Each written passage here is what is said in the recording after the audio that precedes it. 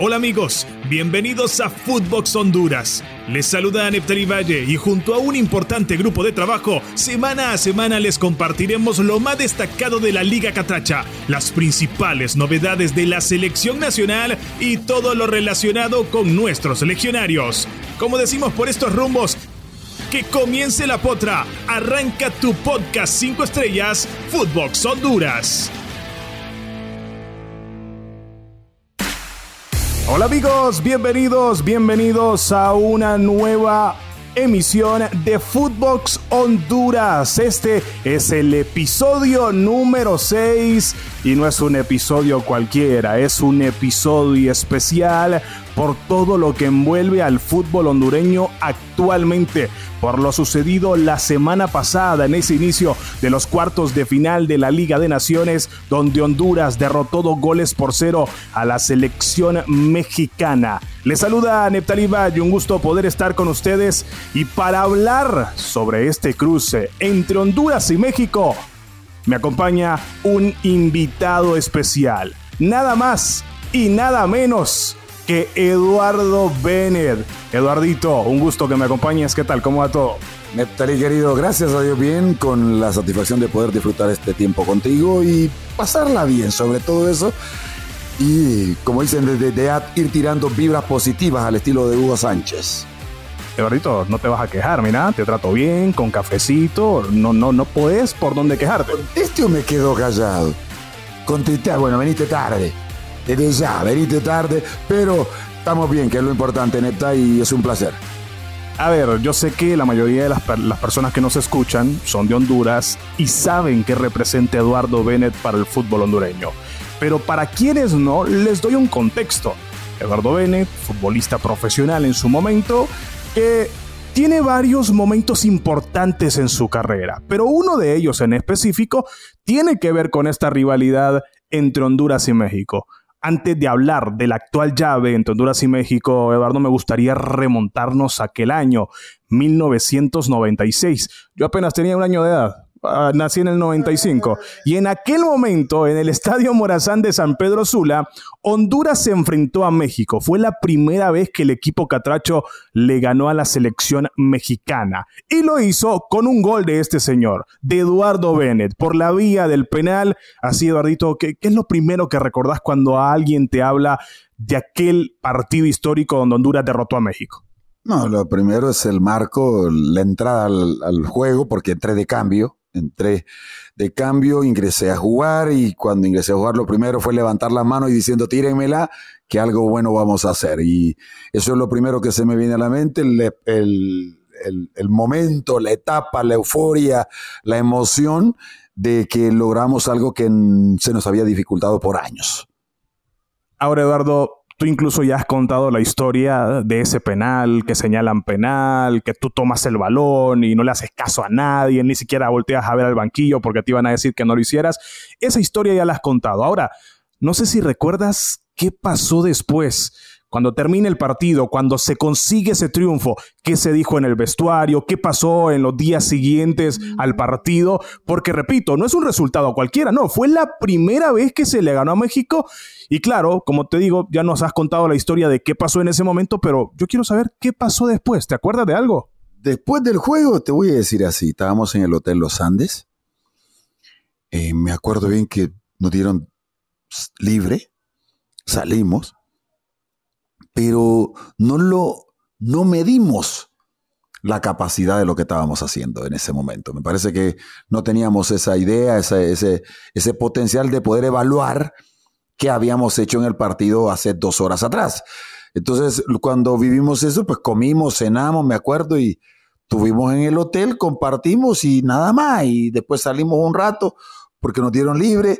Al siguiente día a entrenar, porque no era algo que nos poníamos a evaluar, ya conseguimos la clasificación al Mundial, no, era un paso nada más lo que habíamos logrado ahí. Entonces por eso no había aquella euforia, aquello de que por ahí ponerte a decir que yo hubiera evaluado que era la primera vez. No pasaba eso por la cabeza. el precio o el valor de aquel momento, mejor dicho, se fue adquiriendo con el pasar de los años, porque vaya que se ha convertido en un momento memorable en la historia del fútbol hondureño. Ese es el tema que es lo que se generó. El tema del penal no era tanto por como decían, por hacer una guerra entre México y Honduras, sino que es porque México y Honduras se pelea la supremacía del área. ¿Quiénes somos los mejores? ¿Ustedes dicen que son los mejores o nosotros los hondureños somos los mejores? Esa es la alta competencia que hay con México hoy, porque ambos países se pelean en saber a nivel de CONCACAF del área quién es el que más vende, quién es el que más protagonista es, quién es el que marca más diferencia. Entonces, eso se da cada vez que hay un enfrentamiento ante México. Por eso es que el jugar ante México, cada vez que se ve ese uniforme verde de la selección mexicana, motiva, anima a tratar de ganarles y vencerles, y teniendo argumentos hay veces y sin argumentos en otras, porque eso también es parte importante por destacarlo. Esta selección de México, por ejemplo, hoy que vino acá, no tuvo sus argumentos para presentarse en la cancha. Fuimos superiores, lo hicimos bien, pero vamos a ver allá. Y ahí el punto, el partido de vuelta es este martes, pero sí, tienes razón, incluso no solo pasa con Honduras, sino que con México también. Cuando México se enfrenta a las grandes potencias, le pones a Alemania, le pones a Brasil, se inspira, se crece.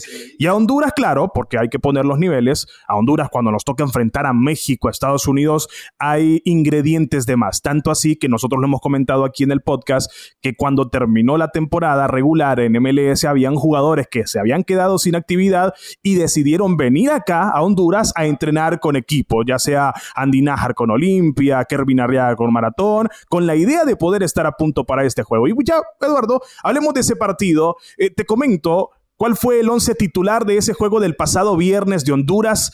Salió el equipo de Reinaldo Rueda con Edric Mengíbar en el arco, con Andy Nájar, Denil Maldonado, Luis Vega y Joseph Rosales en la saga defensiva, Edwin Rodríguez, Jorge Álvarez, David Flores y Rigoberto Rivas, además de Luis Palma y Anthony El Choco Lozano. Te pregunto, Eduardo Benet, de ese 11 titular, ¿te sorprendió algo o más o menos esperabas que esos serían los jugadores elegidos por Reinaldo Rueda para este partido de ida de la Liga de Naciones? Te voy a decir que hay algunos que me sorprendieron. No esperaba ver a Rodríguez y a Álvarez, los dos. No los esperaba ver, la verdad. Pero luego entendí por qué. Porque el trabajo táctico de Nájar, de Rivas y de Rosales y de David fue más marcar. Los dos centrales siempre atentos, el caso de Denil Maldonado y Vega, pero los otros cuatro era marcar en la mitad de la cancha todo lo que se moviera para que los creativos como Edwin, como Álvarez, como Palma y como el Choco tuvieran la capacidad de estar tranquilos en tratar de generar fútbol y definir alguna opción a gol que les quedara, pero ellos le iban a cubrir la espalda, porque de los pocos partidos en que Honduras hace la transición ataque hacia defender, la hace y pasa la línea de la pelota, cuando normalmente siempre se queda tirado o dos o tres jugadores. Y esa vez que ocurrió esto, no pasó así. Todos pasaban la línea de la pelota y esto destacaba el compromiso de los jugadores. ¿Por qué? Porque se enfrentaban ante la selección mexicana. ¿Viste el partido ante Cuba? ¿Ves el juego ante Granada? Nada que ver de intensidad, nada que ver de compromiso. Totalmente diferente. No hubo aquella pasión. Entonces, si hubiera habido aquella entrega, aquella pasión, aquel compromiso, le metes 8 a Granada, le metes a Cuba, le pegas otra paliza y le dejas un mensaje que la próxima vez que venga le va a ir mal. ¿Por qué? Porque el rival tenés que marcarlo de por vida para que te respete y diga, no, estos manes, ojo con ellos cada vez que vengamos acá. Exacto, y ese es el punto, porque sí, es cierto, se le metió 4-0 a Granada, también 4-0 a Cuba, jugando acá en Tegucigalpa, pero comparto contigo. Es más, ese partido contra Granada, si no llega el gol de Edwin Rodríguez, no sé cómo hubiese terminado, porque vaya que se estaba complicando aquel juego, pero comparto. Claro, repetimos, mucho tiene que ver el juego contra México, porque México era el rival y hay un incentivo extra cuando te enfrentas a la selección mexicana. Ahora, no podemos negar que en la previa futbolísticamente México se presentaba como favorito. Y no sé si compartes, pero yo, Eduardo, digo que el resultado, no solo por decir que Honduras le gana a México, sino que el resultado, por cómo se dio, para mí es una sorpresa. Pero es una sorpresa. No sé cómo pensás. ¿Lo considerás que es una sorpresa? Yo esperaba que ganáramos, sí, pero no por 2-0. Yo Yo dije, va a ser 1 de diferencia. Yo esperaba 1 de diferencia. ¿Por qué? México quiere hacer hoy por lo que me había mostrado anteriormente. Dije, hey, esto ante Granada hicieron un muy buen partido. Ante Alemania lo vi cómo mejoraron, cómo lograron igualar. Entonces dije, no, esto va a estar parejo. Y estuvo parejo, pero no esperaba que no generaran, por decirte así, ¿cuántas opciones tuviste? Dices, bien, vía Mengíbar tapar, ¿cuántas? No, nada que ver. Entonces, esto habla de un buen trabajo táctico de Honduras a la hora de marcar, pero una sobreprotección por parte de los mexicanos de no arriesgar en nada, físicamente, en los balones que generaran un compromiso, a una lesión, a algo en la cual involucrar que ellos iban a sufrir daño.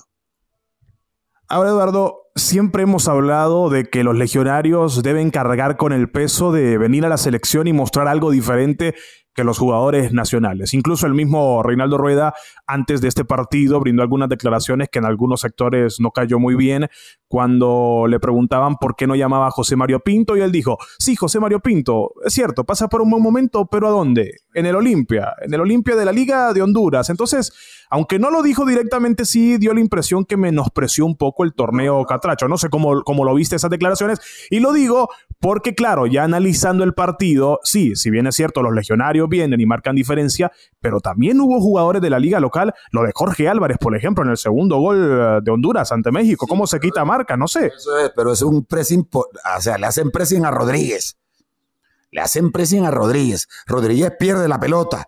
Álvarez hace contrapressing. Cuando Álvarez hace contrapressing, gana la pelota y ahí hace la diferencia. Pero es por una reacción a una presión que tuvo en lo personal el jugador de nuestra selección, Rodríguez, y por eso Álvarez la recupera, se quita las 2 marcas, que también eso, mérito de él, la jugada, la forma, y lo otro es el pase, el control orientado de Rocha y la definición. Claro, tácticamente, por eso te decía, le dejaron la posibilidad a Rodríguez y a Álvarez de moverse por donde quisieran. ¿Por qué? Porque los otros compañeros iban a estar físicamente rotando para tapar los espacios que ellos iban dejando. Correcto, por eso digo que cuando mencionó aquellas palabras, Reinaldo Rueda, creo que se equivocó al momento de generalizar. O sea, ¿por qué? Creo que se equivoca al momento de generalizar, desde mi punto de vista, y te digo por qué. Porque si nos basamos únicamente en lo que dijo, entonces solo legionarios hubiese jugado a Costa. No. Al final es, si pasas un buen momento, no importa si sos legionario, si jugás en la Liga Nacional, vas a tener minutos y vas a tener la oportunidad de marcar diferencia. ¿Y David Ruiz? Mira la línea fina que te voy a tirar, a ver cómo dicen, si pisas el palito, como dicen. ¿Es más Pinto que David Ruiz? ¿Son posiciones diferentes? No son posiciones. A ver, Eduardito, son posiciones diferentes. David Ruiz está en el medio campo, José Mario Pinto extremo. No son diferentes. Estás arrugando, Gonca. Estás arrugando. No son diferentes, para que lo sepas. Número 1. Número 2. El tema es quién el técnico elige para correr ese riesgo. Esa es la realidad. Claro, aquí estamos conscientes también en el detalle de que el técnico puede tomar la decisión que desee porque es el que manda y el resultado le va a dar o le va a quitar la razón. Si viene de ganarle a México, puede llamar a quien quiera y quién le va a decir algo. No hay inconveniente. El tema es que consigue el resultado. Ese es el tema. Número 1, el resultado. Pero número 2, aquí hay que destacar algo. El compromiso de los jugadores al enfrentar a México cambió, porque todos sabemos que lo que vimos ante Trinidad, todos sabemos que lo que vimos ante Cuba, ante Granada y ante Cuba, no nos dejó lleno el paladar.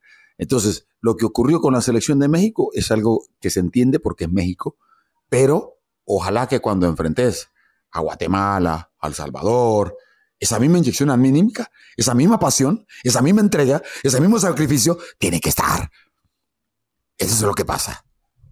Y ahora, Eduardito, hablando de legionarios, porque sí, a Anthony el Choco Lozano se le pedía, se le exigía. Y dicen por ahí que cuando se le exige a alguien es porque tenemos conocimiento de que ese alguien tiene la capacidad. Entonces, al Choco Lozano durante años se le exigía que apareciera con la selección. Y ahora tenemos a Luis Palma en el Celtic, que también esperamos que esa calidad que está mostrando en Escocia y en el fútbol europeo también la traiga a la selección. Hablando específicamente de este partido, fueron jugadores, Eduardo, que marcaron la diferencia. Ese primer gol, el pase de Palma, un toque sutil, y lo que hace el Choco Lozano recepcionando de pecho y luego la definición exquisita. Aparecieron. En este partido, los legionarios aparecieron. Se combinaron en esa jugada para poder liquidar. El caso de, pues me parece que lo de Palma tuvo para poder convertir, un mal control hizo que la pelota se le alejara, cuando le metió el efecto, el defensa la sacó sobre la línea, pero ambos aparecieron, sí, y mira lo que me voy a atrever a decirte, aunque todavía para mí, ambos todavía no están al 100, no están al 100. Ambos pidieron cambio porque físicamente estaban agotados. Entonces, si tenés jugadores que querés que marquen la diferencia, tienen que estar los 90 minutos en el verde césped. Esa es la realidad, porque hoy por hoy no hay dos Andy Najar, no hay dos Palma, no hay dos Choco Lozano, no hay otro Albert Ellis. Si tuviéramos dos potencias así, te aseguro que ahorita el partido de México el día de mañana nos estaríamos frotando las manos porque haríamos un picnic, ¿eh? Pero la potencia de Albert Ellis y la velocidad de él solo es una. Y justo, Eduardo, pasemos a hablar de ese partido de este martes en el Estadio Azteca. Estaba revisando la estadística y tomando en cuenta todas las competencias, amistosos, eliminatorias, Copa Oro incluso, Honduras ha visitado en 15 ocasiones tierras mexicanas para enfrentarse al conjunto azteca. De esos 15 partidos, Honduras perdió 12, empató 2 y apenas ganó en una ocasión, que fue el Aztecaso, aquel histórico resultado en 2013 en las eliminatorias rumbo al Mundial de 2014. Este martes, repito, en el Estadio Azteca. Eduardo, ¿cómo ves el panorama de cara a este partido de vuelta? Estamos conscientes que Honduras va ganando la serie 2-0, pero ¿cómo analizás? ¿Qué crees que puede pasar este martes en el Estadio Azteca en el juego de vuelta? La idea para mí pasa... Por eso te decía fuera del aire, uno dice, ok, quisiera que tuviera un hélice en la punta derecha, decir un Palma por el costado izquierdo, poner un 9 de referencia o un media punta como lo es Lozano, que sabe jugar de esa manera, que se vuelve un media punta, que después va al área, que después sale, sabe presentarse para jugar, aunque no es un 9, ¿verdad? Que es totalmente diferente. Usa el 9. Usa el 9, pero él no es 9. Pues ese es el otro tema. Usa el 9, pero él no es 9. Entonces, esto lo convierte en un jugador interesante porque a la hora de manejar la pelota tiene buen criterio, toma buenas decisiones y eso favorece a los jugadores de la mitad de la cancha para asociarse. ¿De qué se debe preocupar Reinaldo Rueda hablando del planteamiento táctico? Porque claro, tomando en cuenta que México tiene una desventaja de 2-0, es claro que México va a entrar a todo. Tiene que ir a buscar no solo ganar por diferencia de 2 goles, sino que ganar 3-0 para clasificar directamente sin pensar en tiempo extra, hablando de México. Entonces, ¿de qué se debe preocupar Reinaldo Rueda? Rueda se tiene que preocupar que sus jugadores, cuando recuperemos la pelota, tengan el deseo, la decisión de ir y picar, de marcarse hacia los espacios que dejen la saga mexicana por buscar el resultado del gol. O sea, tenemos que ser precisos. Esto es otro tema también que hay que hacer interesante. Y para eso hay que ver qué. Por eso te decía, me gustaría que fuera Ellis, pero por ahí él decide a Rodríguez, o por ahí él decide a Álvarez, o por ahí él decide a Palma para tenencia de balón, o un Brian Acosta. Pero necesitas ese que se descuelgue, ese que intente llegar al ataque, ese que pueda picar a un balón filtrado de 30, 40 metros y picar por él. Ese lo vas a ocupar. Y eso es lo que le tiene que preocupar a Rueda, porque el plantel que ubicó acá en el José de la Paz Herrera no daba para el pelotazo largo, no daba para el pique a los espacios.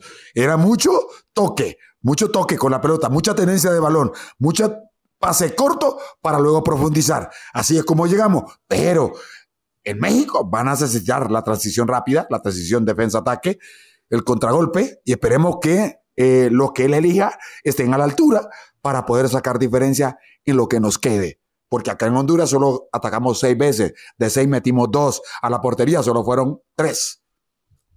Y hay un punto clave en este juego de vuelta, y es el hecho de poder marcar como visitante. Porque en esta serie, el gol de visitante tiene un valor agregado. Si Honduras llega a marcar un tanto, ya obliga a México a hacer 4. Entonces, comparto contigo, Eduardito, si van a tener, se van a tener ocasiones. No sé cuántas, ojalá sean varias, pero por cómo se va a desarrollar el partido, puede que sean contadas. Y las que se tengan, hay que aprovecharlas. Mira que cuando te dan toquecito, y después ves el arco, lo ves lejos, y te aseguro que lo ves allá, y decís, qué lejos que está. Y decís, no, pero está cerca. Cuando te toca hacer el esfuerzo, el desgaste físicamente, esperemos que psicológicamente, mentalmente el jugador de Honduras esté para poder hacer ese desgaste físico que lo lleve a generar y asegurar esa opción a gol, que cada chance, que cada oportunidad que hay de ese desdoblamiento sea y esté el jugador preciso y claro, que donde marque hace diferencia, donde pegue, que pegue bien, haga daño y haga una diferencia.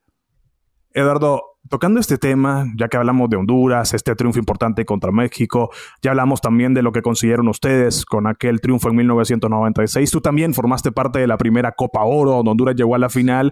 O sea que Honduras tiene diferentes escenarios en la historia muy favorables. La Copa América, siendo tercer lugar. Te pregunto, Eduardo, ¿qué nos hace falta para dar ese golpe final? Para alcanzar de verdad un resultado que... Porque hemos estado cerca, pero todavía no hemos dado ese golpe. Entonces, ¿qué le falta al fútbol hondureño desde el punto de vista de Eduardo Vélez? Regularidad, mantenerse, creérsela siempre. No es que contra esto sí juego bien y contra otro no, porque puedo tener un buen partido contra México, pero enfrento a Panamá y ¿cómo lo veo a Panamá? ¿Hace cuánto que no le gano a Panamá? Cuando miro la camisa rojo y blanco, por Dios, ese es el tema. Pero esperemos que esta misma intensidad con la cual y confianza con la cual el jugador nuestro está ahora, sepa mantenerla para que sí se la crea y en todas partes juegue de la misma manera, sea en el Azteca, sea en Panamá, sea en la Pasarela, se la crea, que no solo sea localista, porque ese es el otro tema que Rueda ha quedado de ver en sus torneos anteriores. De local, Rueda, sólido, de visita, no sé. Eduardo, ¿tú crees que lo que está pasando actualmente en el torneo de Liga Nacional le hace daño al fútbol hondureño? Me refiero a la gran diferencia que está mostrando Olimpia con respecto a sus rivales. ¿Crees que eso le haga daño al fútbol catracho? Es que no es que es que el daño está, pero el daño está porque los equipos no se preparan. El daño está porque los equipos no hacen planteles competitivos que puedan hacerle una diferencia a este Olimpia. ¿De qué me sirve a mí decir que Olimpia gana bien acá? Olimpia, o sea... Para nuestra liga lo vemos y decimos ¡wow! Pero para afuera no le ajusta. Entonces quiere decir que algo internamente estamos haciendo mal. Entonces nuestra liga tiene que subir el nivel, los rivales, para que este Olimpia se dé cuenta en verdad cómo está la cosa. Porque lo que hizo Edwin Rodríguez, lo que hizo Álvarez, de pasar la línea de la pelota, acá en la liga no lo hacen. ¿Por qué? Porque saben que la van a recuperar sus compañeros y vuelven a atacar otra vez porque los equipos no logran superar a Olimpia. Perfecto. Eduardo, tu pronóstico para el partido de este martes. ¿Qué crees que va a pasar? Juego de vuelta, Honduras lo gana 2-0. Tu pronóstico en el Estadio Azteca, México recibiendo a Honduras. Lo tengo corazón partido, diría el cantante. Quisiera que gane Honduras, sí. Quisiera que... No, claro, queremos que pase Honduras, pero el pronóstico, Eduardito, que no lo que querés. ¿Qué crees? Honduras convierte gol. Va a perder, pero le va a ajustar para pasar. Va a perder. Perfecto. Clarísimo el pronóstico de Eduardo Bennett. Bien, para ir cerrando el podcast, claro, en la próxima edición vamos a hablar de lo que pase en este juego de vuelta entre México y Honduras. Qué gran triunfo el que se consiguió el pasado viernes, pero es cuestión de ir paso a paso. Y esta es una serie de ida y vuelta. Recordemos que si Honduras queda eliminada, aún tendrá la opción de ir al repechaje para buscar su clasificación a la Copa América. Pero si pasa la llave, que es lo que esperamos todos en Honduras, pues estará en las semifinales de la Liga de Naciones y también clasificado a la Copa América. Hablemos un poco de Liga Nacional porque el próximo fin de semana se disputa la jornada 18, es la última de las vueltas regulares. Olimpia ya sabemos que es líder, les comento cuál es la última jornada. Génesis justo recibiendo al Olimpia, Vida contra Real Sociedad, Maratón contra UPN FM, Olancho contra Real España y Motagua contra Victoria. Eduardo, te voy a ir preguntando pronóstico para que me digas tu punto de vista y así vamos a ir armando cómo creemos que va a quedar la tabla de posiciones. Motagua contra Victoria en Tegucigalpa. Motagua. Si gana Motagua, Motagua terminaría como segundo en la tabla, por diferencia de goles, porque muy difícilmente Maratón va a recortar esa distancia, aunque juega como local ante Lobos de la UPN. Entonces, Olimpia y Motagua, semifinalistas directos. Más le vale, porque si no Ville van y chao. Si no gana Motagua, se le complica mucho la cosa. Duelo directo, Eduardo. Olancho FC recibiendo a Real España. Olancho tiene 20 puntos, pero por diferencia de goles está arriba del Real España, que es séptimo en la tabla. Olancho es sexto. Es un duelo directo en Olancho. ¿Quién gana ese partido o cómo queda? Con el empate. Con el empate clasifica Olancho FC. ¡Oh! La tiene brava el Real España y vi cómo se frotó las manos el profesor del Real España con el resultado que obtuvo la victoria ante el Vida. Empate. Y por lo tanto clasificaría Olancho FC. Dejarías eliminado el Real España. Dejo fuera el Real España. Empate. Bueno, perfecto. Entre otros resultados, obviamente Real Sociedad se juega la clasificación contra el Vida. También es un duelo directo. La verdad será muy emocionante esta última jornada de Liga Nacional. Pendientes porque la próxima emisión, en el próximo episodio de Footbox Honduras, acá les contaremos los detalles. Eduardo, para ir cerrando, tengo que aprovechar ya que te tengo acá y preguntarte un poco de tu carrera. ¿Alguna anécdota de esas que siempre esconden y que hoy, no sé, digas, pucha, hoy tengo ganas de contar esta historia que nunca he contado? No sé, te pregunto, porque vaya que los exfutbolistas tienen anécdota. Yo te pregunto nada más a ver si consigo algo. Son malos. No, había el capitán Gorosito. Íbamos en el autobús jugábamos en La Plata, la ciudad de las Diagonales, donde es estudiante, donde es gimnasia, el equipo del profesor Pedro Troglio, íbamos a jugar contra ellos. Y íbamos con el autobús, salimos, entonces vino Gorosito, se durmió Galeazzi, el compañero nuestro, y Gorosito vino, agarró los zapatos y, perdóname la expresión, pero se cagó en los zapatos.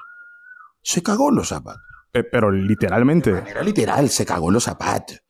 Se cagó en los zapatos. Vino, agarró el zapato. O sea, pero te estoy diciendo, Galeazzi, el compañero, dueño de los zapatos, se durmió. Entonces vino Gorosito, se cagó en los zapatos. Y se lo volvió a poner a Galeazzi ahí. Galeazzi viene, se levanta, llegamos al estadio de gimnasia. Se levanta Galeazzi, mete el pie en el zapato y siente algo incómodo. Y aquel olor a mierda. Impresionante la joda que le hicimos. No, dijo, no pueden ser así. ¿Quién se cagó en mi zapato? Esa fue un quilombo en el autobús, pero es de esas jodas que el capitán hacía para que el plantel estuviera cómodo y tranquilo.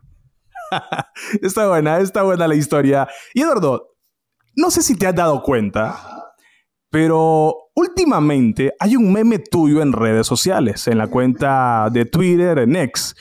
Un meme que se hizo bastante popular en el Mundial de Qatar 2022. Que cada vez que jugaba Argentina, sacaban una fotografía tuya de una entrevista que brindaste a un medio en Honduras. Y el titular es bastante directo. El titular dice, me siento más argentino que hondureño, dice el titular. Entonces, claro, muchos vienen cada vez que juega Argentina. Vaya, mañana Argentina, este martes Argentina juega contra Brasil. Créeme que muchos van a utilizar esa foto. Entonces, me puse a leer un poco aquella nota y me llamó bastante la atención. Digo, ¿por qué Eduardo habrá dicho esto? Pero noté en la nota, y me vas a decir en este momento si estoy en lo correcto, noté como que estabas un poco, no sé si la palabra es resentido, pero sí estabas un poco tocado con la afición hondureña, porque ahí te preguntaban en esa entrevista que brindabas que por qué decías eso, y tú mencionabas que en ese momento estabas en el Victoria, si no me equivoco, sí, y que un torneo anterior ustedes habían clasificado a la liguilla, pero que no había sentido el apoyo de los aficionados. Entonces, explícame, por favor, el origen de aquella frase donde mencionabas que te sentías más argentino que hondureño. Es que el tema fue porque el Victoria es una afición desgraciadamente fría. No hay un respaldo para el Victoria en aficionados jaibeños. No creen en la institución jaiba. Y en aquel momento yo les decía, hey, me siento más argentino porque la forma de vivir el fútbol de allá me hace ser más pasionario que lo frío que son acá. Entonces, eso me ha generado más compromiso, más deseo, más ganas, pero a la vez también genera más exigencia para que el respaldo de la gente surja hacia el equipo. Y lo de más argentino fue porque en aquel momento también solo tenía 3 años de haber venido de la Argentina, 2 años. Sí, 2 años tenía de haber venido la Argentina. Entonces, por eso razón decía la expresión siempre, me siento hoy más argentino que hondureño, porque recién tenía 2 años. Entonces cuando lo dije eso, y por esa razón lo dije de esa manera también, porque es una realidad de que venía y tenía más fresco lo vivido fuera de mi país que en mi propio país, que estaba recién adaptándome otra vez al estilo, a la norma, a la vivencia, al volver a tener el mismo estilo alimentario de la rutina de nuestro país. Y ahora te pregunto, Eduardo, ¿por qué han pasado los años? ¿Todavía te sentís más argentino que hondureño? No, pero sí extraño la Argentina. No me siento más argentino que hondureño, pero sí extraño la Argentina. ¿Qué es lo que más extrañas de Argentina? La relación, la vivencia con la gente. Esa parte, es otra galaxia, es otro nivel. Estuve charlando hoy con Josimar y me dijo, fui a la Argentina y hablé de vos y y se recuerda a la gente. Entonces, por eso te digo, es otro nivel, es otra diferencia. Y no es por cuestión de logros, sino es porque el jugador de fútbol es posesionado en otro nivel en ese país. Esa es la realidad. Perfecto, Eduardo Benet, ha sido un gusto que nos acompañes. Muchas gracias, Eduardo, y éxitos en todo lo que se venga. Éxitos, y ahí nos vamos a encontrar en el Verde Césped y me va a tocar partirte en 2. Un placer de estar, querido. Gracias, Eduardo Benet, porque sí, Eduardo Benet es cierto que ya está retirado del fútbol profesional, pero sigue jugando sus potras, como decimos por acá. Bien, amigos, llegamos al final de este episodio número 6 en Footbox Honduras. Un gusto que nos acompañen pendientes, porque estaremos en una futura emisión hablando de lo que sucede en este juego de vuelta de la Liga de Naciones de la CONCACAF entre México y Honduras. También hablando de lo que sucede en la última jornada de la temporada regular en el torneo Catracho, ya con las posiciones finales definidas para ver quiénes son los que avanzan directamente a semifinales y quiénes van al repechaje, porque les recuerdo que el primer y segundo lugar van directamente a semis, mientras que el cuarto, quinto, sexto se van, tercero, cuarto, quinto y sexto juegan un repechaje. Así está el torneo Catracho. 4 equipos quedan eliminados. Sí, de 10 en competencia, 6 clasifican y 4 se quedan en el camino. Así que en el futuro, aquí en la próxima emisión, en el próximo episodio de Footbox Honduras, les estaremos contando detalles al respecto. Llegamos al final, ha sido un gusto estar con ustedes. Será hasta la próxima. La potra ha terminado. Esto fue Footbox Honduras, un podcast 5 estrellas dedicado por completo al fútbol hondureño. Los esperamos en una futura oportunidad, y mientras eso sucede, bueno, que el balón siga haciendo palpitar el corazón de todos ustedes, amantes del fútbol. Hasta entonces.